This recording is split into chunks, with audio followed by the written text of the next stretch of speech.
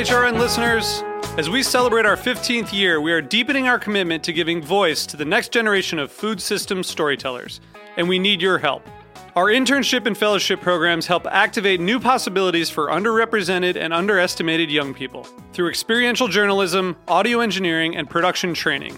Through these unique programs, HRN helps food equity stewards build essential workforce readiness skills that expand their potential and foster economic mobility. Please consider supporting these critical programs. And with a minimum donation, you can be entered to win a dinner for two at an amazing restaurant in one of 8 cities and tickets to a concert at a great venue in one of those cities. We have incredible partners across the country who have donated, as they also share our passion for helping to educate the next generation of food systems storytellers. Check out heritageradionetwork.org/15 to donate and enter to win today. That's heritageradionetwork.org/15 to donate and enter to win today. And make sure you donate before March 31st. Thank you. This program is brought to you by Chefs Collaborative, a nonprofit with a mission to inspire, educate, and celebrate chefs and food professionals building a better food system. Change menus, change lives. Learn more at chefscollaborative.org. You're listening to Heritage Radio Network. We're a member-supported food radio network broadcasting over 35 weekly shows live from Bushwick, Brooklyn. Join our hosts as they lead you through the world of craft brewing, behind the scenes of the restaurant industry, inside the battle over school food, and beyond. Find us at heritageradionetwork.org.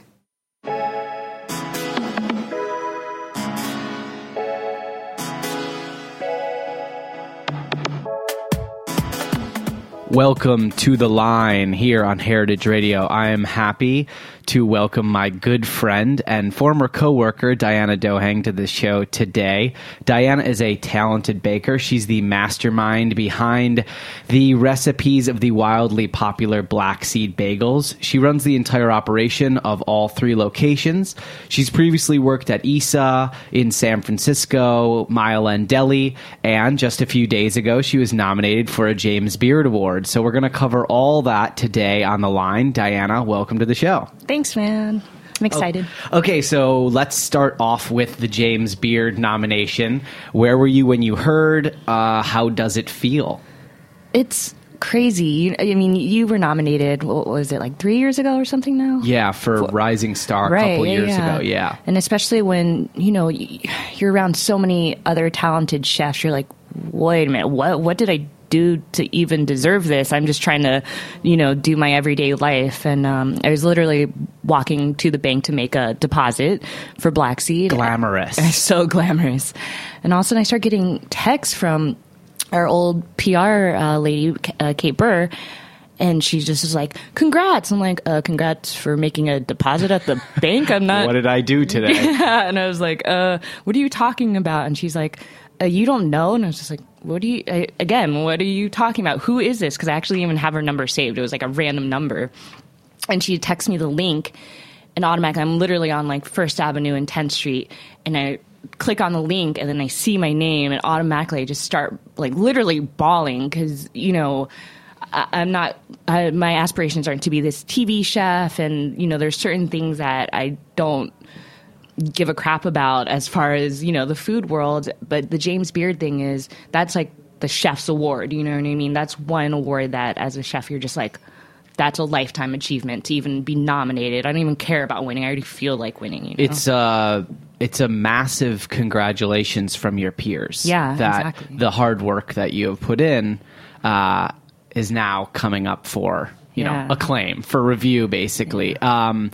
So when you found out and you stopped bawling, did you kind of think about how this is sort of like a culmination of everything you've been working on at Black Seed, or did it make you kind of doubt yourself more? I ask that because for me personally, when I saw it, it actually made me kind of uneasy in the sense that like I didn't feel ready to be in that company yet. But you've been baking a really long time and you've been running Black Seed now for a couple years. So how did it actually make you feel from a professional perspective? Well, Like automatically, the minute I heard, I definitely had, one of those weird movie montages where I was like flashing back to, the commissary at President Street, culinary school, working the line with like Noah, and, then kind of just fading up to now and just thinking about how many hours I put in the kitchen. And I still don't think I deserve it. You know what I mean? I've been baking for a long time, but not really compared to a lot of other bakers. It's really only been maybe 7-8 years most. And so I definitely feel the pressure of like, oh man, like now I have to step up my game and keep stepping up my game, because obviously, the James Beard is something that you can continuously get nominated for. And once I also saw the competition, I was just blown away that they even knew who I was, So it was definitely a little bit of both, not understanding how I even got nominated, but also wanting to step up my game even more. Even it's only been 2 days since I got the news, but even in these 2 days, not only myself, but it's amazing to see the restaurant, all the different locations really step it up, because, once I got this award, I emailed the employees and was just like, it's my name, but it's not me. It's all of Black Seed. It's my employees that. Sure. It's the company to a certain extent under a bigger microscope now. There were quite a few things in what you just said that I want to unpack a little bit, and we'll kind of go back and touch on all of them. You said the President Street location. You and I know about that, but we'll talk about that in a little while. That was Mile End's commissary kitchen, sort of in this weird back warehouse. So I would definitely want to talk about that, and I also want to talk about you on the line at Mile End, but I still want to stay for a little while at Black Seed. Mm-hmm. The first location is at Elizabeth and Kenmare, correct? Mm-hmm. And when I was at Mile End and you were there, I would swing by and I would be in the raw space with you. But I want to hear from you. What does it feel like to be a part of a complete build out and the launching of an actual brand? Some restaurants are simply a restaurant. Black Seed is different. It's an actual brand. It's a bagel shop in New York. Mm-hmm. Perhaps the most competitive bagel market you could ever enter into. So what do those early days feel like when you're kind of conceptualizing the idea of Black Seed with Noah and Joel and Matt and others that are involved in that process? Yeah, I mean, I think what you said earlier, being a bagel shop in New York City, that is definitely the most difficult. It's not like we're bringing something completely new where there's no other shops, no comparison.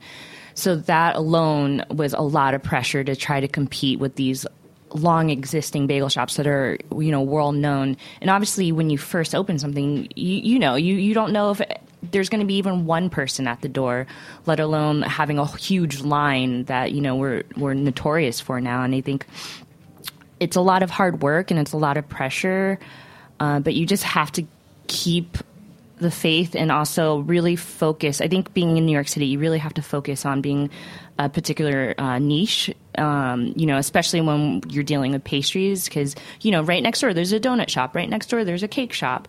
So it's really understanding what your specialty is and becoming the master at it, So we really focus when we first open on the bagels itself. Yes, there's obviously salads and spreads, but we really, really, really focus majority of our energy on making that bagel recipe.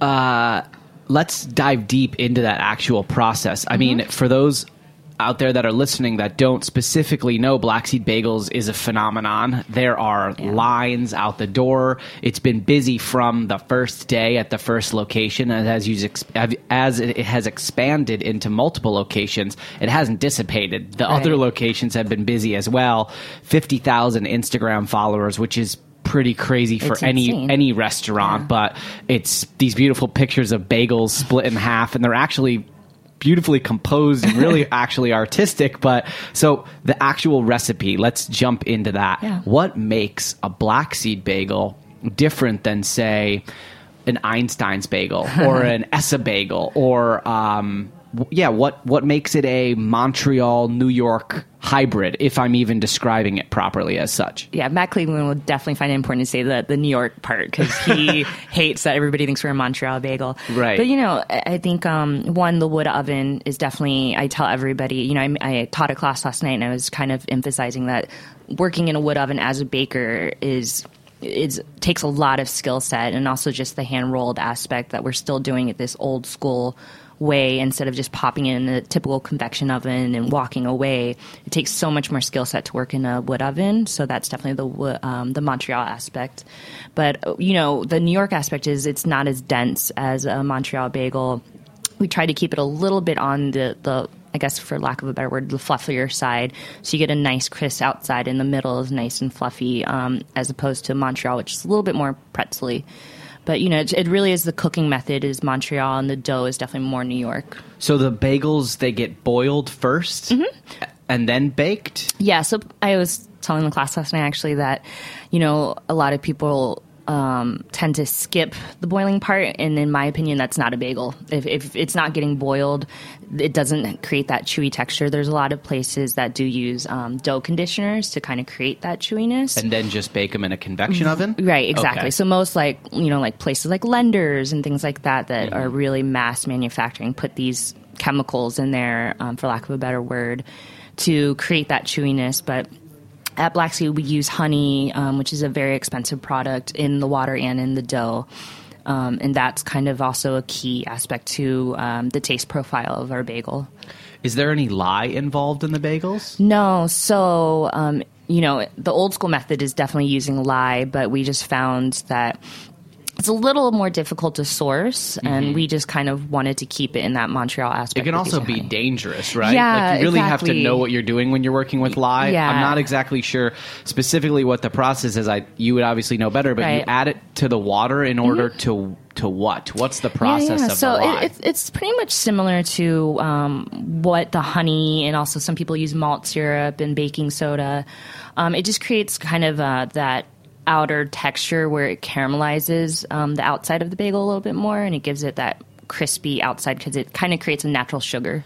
Do you guys use wood in the ovens, or is there gas? Or so in New York City, any new restaurants has to be gas assist. If you are doing a wood oven, obviously, if we didn't have that law in place, we probably would go straight wood.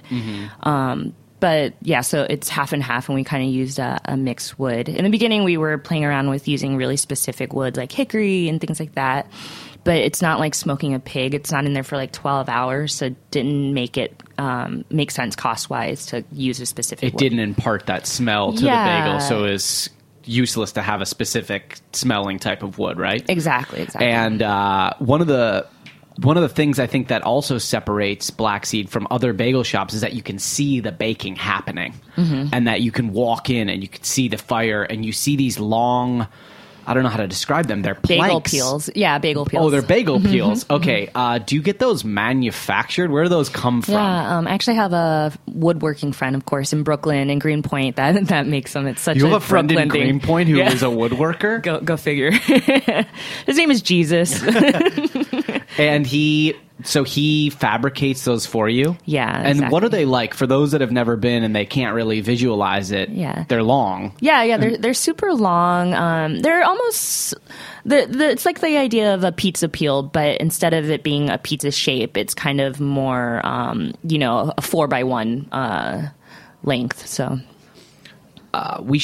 We can give a lot of credit to the founders of Black Seed. Right. Noah, the founder of Mile End, Matt, the Smile. There's a wonderful story about them coming together that's been definitely reported on. But I want to talk about, obviously, you, since you're here, you being sort of the heart and soul of that first Elizabeth location.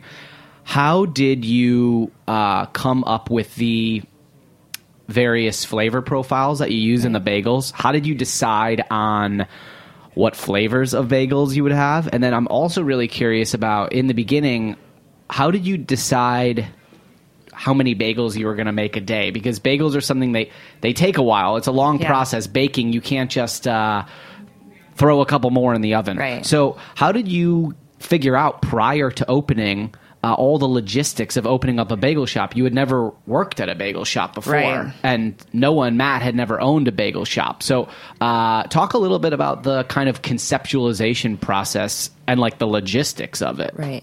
So when you first open, like I said, you don't even know if one person's going to walk in the door. So it really is a guessing game. And in the beginning, we were not expecting this crazy line. In the very beginning, we were actually just trying to be very similar to Russ and Daughters and just be a fish and cream cheese shop.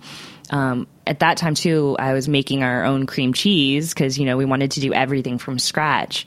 But once we saw this huge line, we would literally run out at 1:00 and be and kind of just keep apologizing to people, like, come back the next day. So trying to figure out your pars or how many, for those of you that don't know what pars are, how many you're going to bake off that day was really a guessing game. We would guess like, 1,000's good. And then next day we're like, maybe we should bring that to 1,500. And then eventually, with the cream cheese thing, I was just like, I need a whole factory to make this own cream cheese. So, we were smart about it and we're like, okay, let's really think about why people are coming. So let's focus on the bagels and not do everything from scratch. What's the quantity that you're baking now at a single location? Or even if the number is per day throughout the locations, do you know what it is? Yeah. So almost every location we do about, 2,000. 2,000 is a really rough estimate. Obviously, on Mondays, we're not going to be as busy as Saturdays. Right. So, but on average, we do 2,000 because we do some wholesale to our sister restaurants and things like that.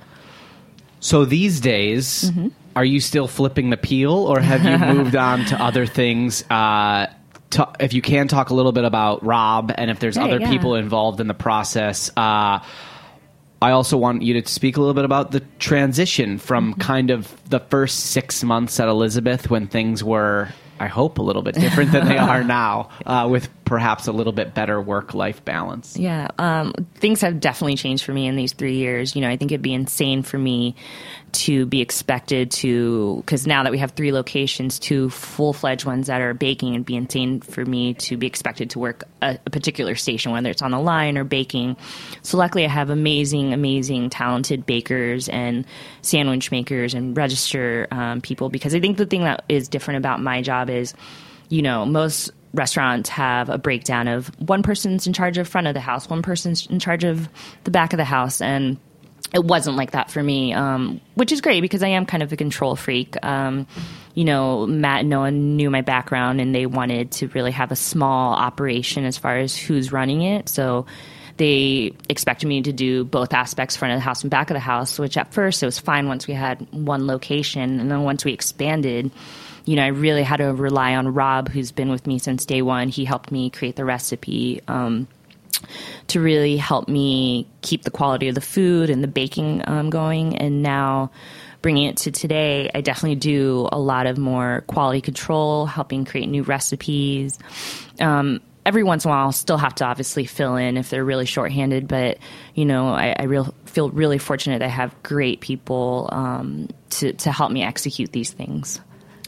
Are you baking 24 hours a day at any of the locations? Almost 24 hours at First Avenue. It's coming close to 24 hours, but the labor is the biggest thing that you need to watch as far as the business goes. So we're probably not baking maybe for 5 hours out of the day, Still a lot of baking. Yeah, it's a lot of that's baking. going on. A lot of baking and a lot of hand rolling. Yeah. We're going to take a quick break, and when we come back, we're going to talk about how you got started and how you first got involved in food. Stick with us here on The Line on Heritage Radio.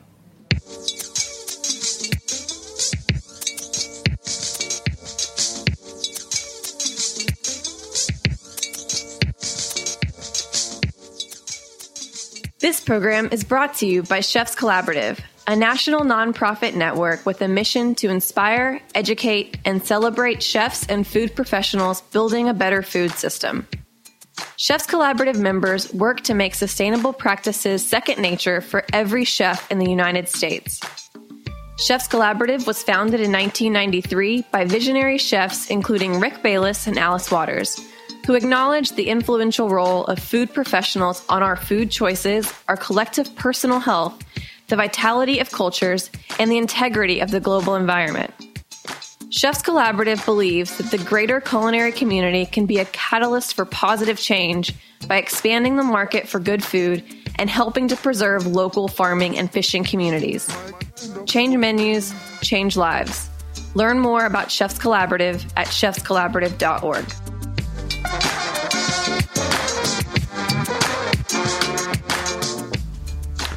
Welcome back to The Line here on Heritage Radio. My guest today, Dianna, is a close friend of mine. She is the woman in charge of Black Seed Bagels with 3 locations across New York City. She was just recently nominated for a James Beard Award for Outstanding Baker. Dianna, I want to jump back to the early start of your life. You're first-generation Thai American, and you grew up in Florida before you moved to New York, right? Right. I'm curious how your family ended up in Florida. Yep. And where are your parents these days? Yeah. So my mom was originally on a refugee camp. She's Laotian. So back in the day, there was obviously a huge communist regime that was going on in Laos. So she kind of swam the Mekong River with my sister at the time, and then met my father on the refugee camp. And at this refugee camp, there was this Christian coalition that was based in America. And in the early 80s, it was a huge thing bringing Southeast Asian immigrants over to America. If you just look at the history, that's like when a huge migration happened for Southeast Asians. So then they came. I was actually born in Ohio and lived there till I was 5. Then, typical immigrant story. There's factory work in Florida. There's actually a huge Laotian population there. So my father ended up moving there, and then we followed right after him. Then I just grew up in Florida, had a good life.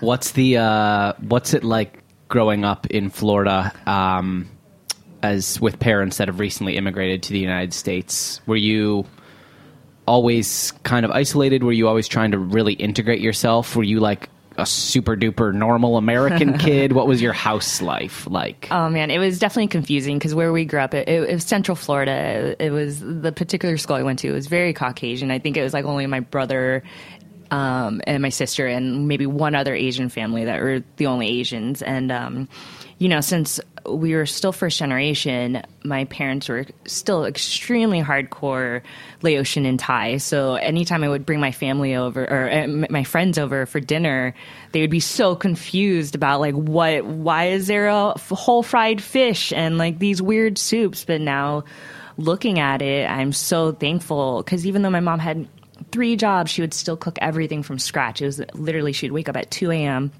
start her stock to make her pho for the next day. It was crazy. I really learned a lot of my cooking skill set from my mom because that was really important for her to continue to teach me like Laotian and Thai food as far as that goes. You're totally removed professionally from that flavor profile, but is that ever something that you go back and cook at home, or is there like a restaurant in New York that kind of reminds you of your mom's cooking? Like how do you grasp back onto that feeling that you're looking for? Yeah, I honestly definitely, now that I have more time, I probably cook 5 days out of the week. My boyfriend is a very lucky man. Yeah, totally. Free bagels, tons of dinners. Because I do, once I have children, I do find it very important to pass on that cultural aspect to them. But as far as, a Thai restaurant, there's obviously some great legit places. But the way my mom cooked, it was never typical dishes. It was just flavor profiles of Thailand and of Laos that she would just whip together, because living in Florida, it's not similar ingredient necessarily, but there's things that taste very similar that she would utilize. Like what's an example of that? What's a spice or flavor or fruit or something that she would incorporate from Florida into a... Well, she would actually grow a lot of the products. So she would grow her own lemongrass. She would grow her own ginger. It was really interesting having a mother that was so into food, even though she wasn't like a foodie. She was just into food because it saved money to actually grow your own products. Because that's what people used to do. They used to cook. Exactly. They used to cook dinner for themselves. Yeah. Such a novel concept. No, but a lot of times she would take like American dishes and put, she would make spaghetti, for instance, but put fish sauce in it and MSG in it. Delicious. Yeah. Nothing wrong with that. No, it was like equivalent of putting like anchovies in it, Yeah. So after you went to school in Florida and then you made your way up to New York, but you were working in advertising. Right. And I always loved this about you because when I started working with you at Mile End, I came from an advertising background and I didn't really know what I was doing coming to New York to start cooking. And when I found out that you had done it as well, it made me kind of relieved that people had made this transition before. So what made you leave advertising to get into cooking? And was Mile End your first cooking job, or did you do something before that? How did you make that flip? Right. So I originally was in advertising for strategy, and I got pigeonholed into doing super luxury brands, which I didn't even care for or even had aspirations to purchase, and eventually just ate my soul alive. And, people think you make a bunch of money in advertising. You make decent money, but not as much for how much hours and effort you put into it. Mm-hmm. So, my father always said, don't ever chase a job for the money. If you just do what you're passionate about, the money will chase you. Obviously, he said it in Thai in a very Buddhist monk way. But, that still sounded profound. Don't worry. Yeah. And I was like 4 years into advertising. I was like, okay, I got to really make the decision. I'm really unhappy. I was literally picked up cigarette smoking just so I could leave the office and look normal. That's like how miserable. And I hate cigarettes. Like, I really hate cigarettes. And so then, I didn't go into cooking right away or go to culinary school right away. I kind of took a small hiatus and, just took a serving job just to make the bills until I figured out what I wanted to do. One day I was just walking down Broadway and I was like, you know what? Let's go into French culinary and just see, what they have to offer, how much tuition is, which I'm still paying for.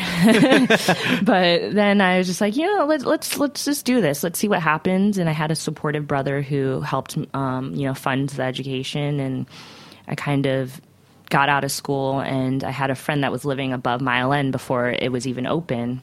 The Borum in Borum Hill. Yeah. Justin Urazzo lives right above there. And he was like, hey, this place is hiring. As I literally just finished, I think it was like a week out of culinary school.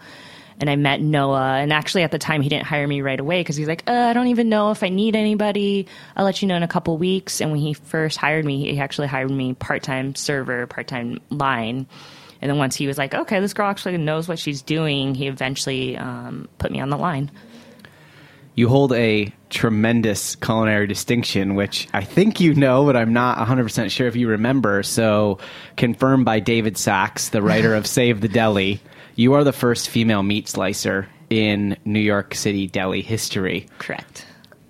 There have been delis in New York for 70 years since Jews came to New York and Germans came to New York. There have been delis, and it wasn't until what year? 2011, 2010 that you started working at Mile End. So that says, first off, that the people who started Mile End are really cool and that they are progressive and that they had different ideas about deli. But it also says something about culture and restaurant culture and the idolization of chefs, which is that it is still a male-driven, male-focused culture. Right. How did it feel to be a woman working in the kitchen? Did it mean anything to you personally, or was it just a job? And how has that shaped any way that you've thought about food as you've continued your career and now you're in a leadership role? Right. I mean, obviously at first, luckily I have the humor of a 13-year-old boy, as you know, Eli. So I think that helps out a lot, just to have a really good humor, because there is a lot of dude humor on the line. But, the one thing that I've really thought about is that as a female cook, you shouldn't change the good female aspects. I pride that I wear my heart on my sleeve. I pride that I'm more maternal than angry. And I think it's a wrong way to feel like you need to change your character, especially the female character. Like, who says crying is a bad thing, right? So I really pride myself in being a female chef leader and not trying to, change my attitude just to be more male. I am very nurturing when it comes to people making mistakes. I don't yell.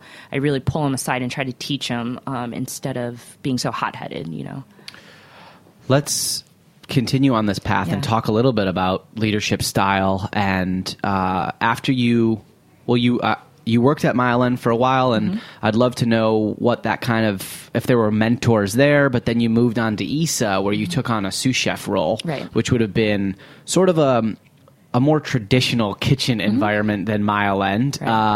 What did that change mean to you for your career to go work at a different place?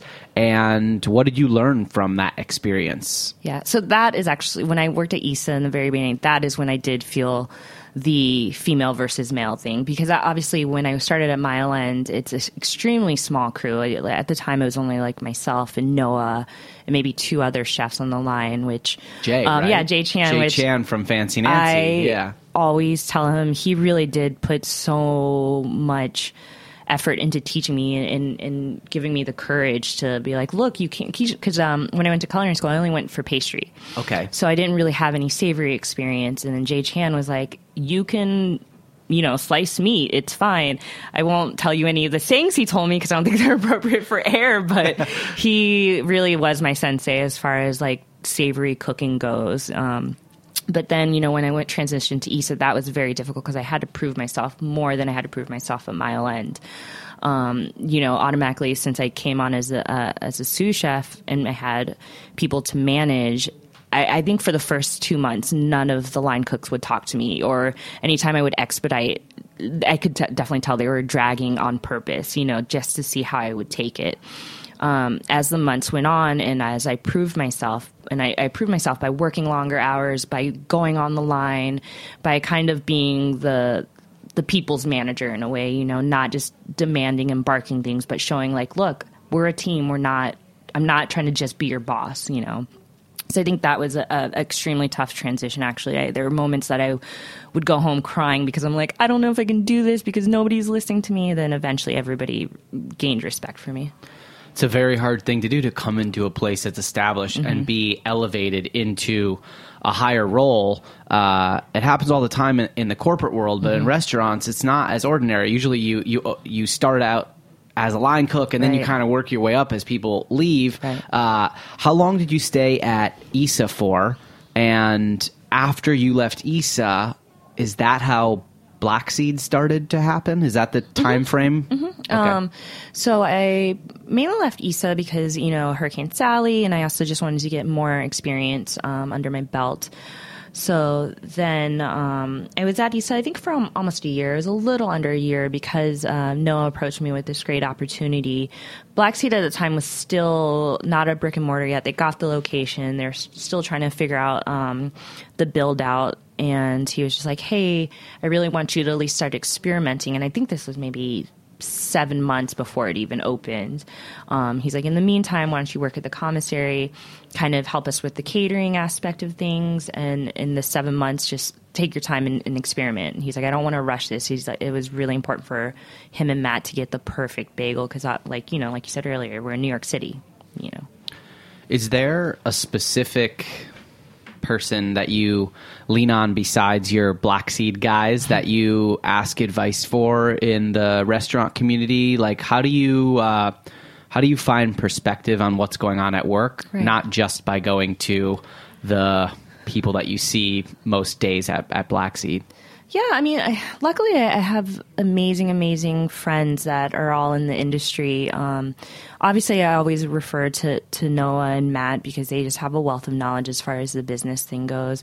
But as far as any like recipes or things like that, I do reach out to like the old chefs that I used to work with just to get their knowledge and to kind of help me problem solve. So I think that's the cool thing about being in this industry is that no matter how many years pass, for some reason, you still keep contact with, I still talk to Rich Maggi and he opens up a shop in Maine. We still and I think I haven't seen him in probably like 6 years or something, Yeah, it's cool that you brought up Rich because I wanted to jump back to the President Street location where so many cool, talented, amazing people were working all together. You have seen Mile End grow through all its incarnations. You were there through the storm. Joel, one of the partners, used to actually drive bagels down from Montreal, and now you make those bagels for Mile End. I'm curious, is there a specific time of your involvement that was extremely special to you? It doesn't necessarily need to be the hardest or the easiest moment, but is there a time that really, a lot of your professional career has been defined by working there? Yeah. No, I definitely think that that working at the commissary at both President Street and Red Hook was just an amazing experience. One, obviously no offense to people that visit, but not having to deal with customers and really having to get a chance to focus on your food, and that's it, is the most amazing experience a chef could ever have. Because, there is pressure when customers are around and complaining, and you obviously want to make everybody happy. But when you really get to just focus and be around your comrades and it was specifically at the President Street location, there's so many talented cooks that we both worked with that probably taught us so much. It was Tons. Insane. Yeah. It's like pretty much everybody there now runs something. In so New true. York City is like 8 people, and every single one of them now runs Jimmy at Russ and Daughters. Yep. Yeah, Jimmy runs Russ and Daughters. Jared is at Hometown. Yeah. Rich has his place in Maine. I mean, it's a huge amazing. list of incredible people. Matt is with the Meat Hook guys, and obviously you're still crushing it over at Black Seed. So what are future plans for you and for Black Seed? There's 3 locations. There's a World Trade Center location, First Ave, and Elizabeth, and they're all a little bit different than each other. I guess First Ave is the more kind of full service one. It has a more seating. Are there any plans that you can share with the listeners about what's going on with your future and the future of Black Seed? Yeah, absolutely. I mean, I'm probably, knock on wood, probably always going to be part of Black Seed. It's the one restaurant that, I really put everything into. But we definitely have plans on expanding to the West Coast, probably LA. We've been kind of looking at some real estate out there.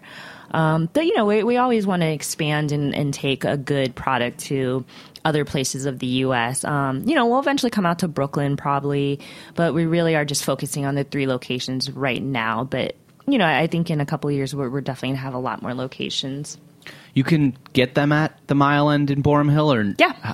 Okay, so there is a little bit of like a Brooklyn outpost. Yeah. And I'm curious also, they sell in Whole Foods, or there was a Whole Foods? There was a Whole Foods, but we kind of stopped at that just because, not a knock to Whole Foods, but they weren't really presenting our product properly. So which is really important. I mean, you want to have important. brand control. Right, exactly. It's extremely important. And at first they're a good partner to work with, but maybe eventually we're going to loop back around and kind of do a different, because the way they were selling it was selling them like it was their own product, you know what I mean? And I think we really needed to focus on packaging as far as that goes. A lot of people that listen to the program and that listen to Heritage Radio are obviously in the industry. There's a lot of people that are young cooks and perhaps front of house trying to make that transition to back of house. I'm curious what kind of advice you'd have to someone who's starting out and has aspirations one day of doing what you've done, which is pretty much launching an entire company where you are the developer of those recipes, and now you're still there on the ground running it. What kind of advice do you have someone, since you've had such kind of tremendous staying power? Right. I think the advice is there's going to be haters no matter what you do. Everybody's going to have opinion, especially since it's food. You just really have to focus and believe in your product and stand behind it and always keep the quality up. You cannot let those haters bring you down. If anything, anytime I hear anything bad about Black Seed, it actually drives me even harder to be better, Dianna, thank you so much for joining us. We wish you the best of luck in the James Beard Awards. They are coming up in a couple months, and everyone needs to go check out Black Seed Bagels, whether you live in New York or you're coming to visit. They're super delicious. There's 3 locations, one on Elizabeth, one on First Ave, and one at the World Trade Center. You'll have to come back, and when you expand to the West Coast, we'll talk about that expansion plans. Everyone join us every single Tuesday here on Heritage Radio for The Line.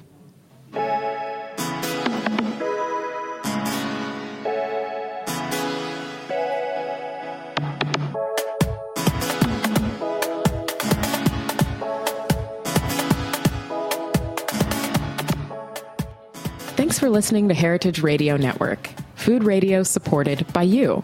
For our freshest content and to hear about exclusive events, subscribe to our newsletter.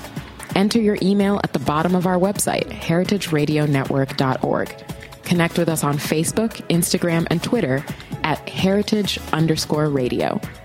Heritage Radio Network is a nonprofit organization driving conversations to make the world a better, fairer, more delicious place. And we couldn't do it without support from listeners like you. Want to be a part of the food world's most innovative community? Rate the shows you like, tell your friends, and please join our community by becoming a member. Just click on the beating heart at the top right of our homepage. Thanks for listening.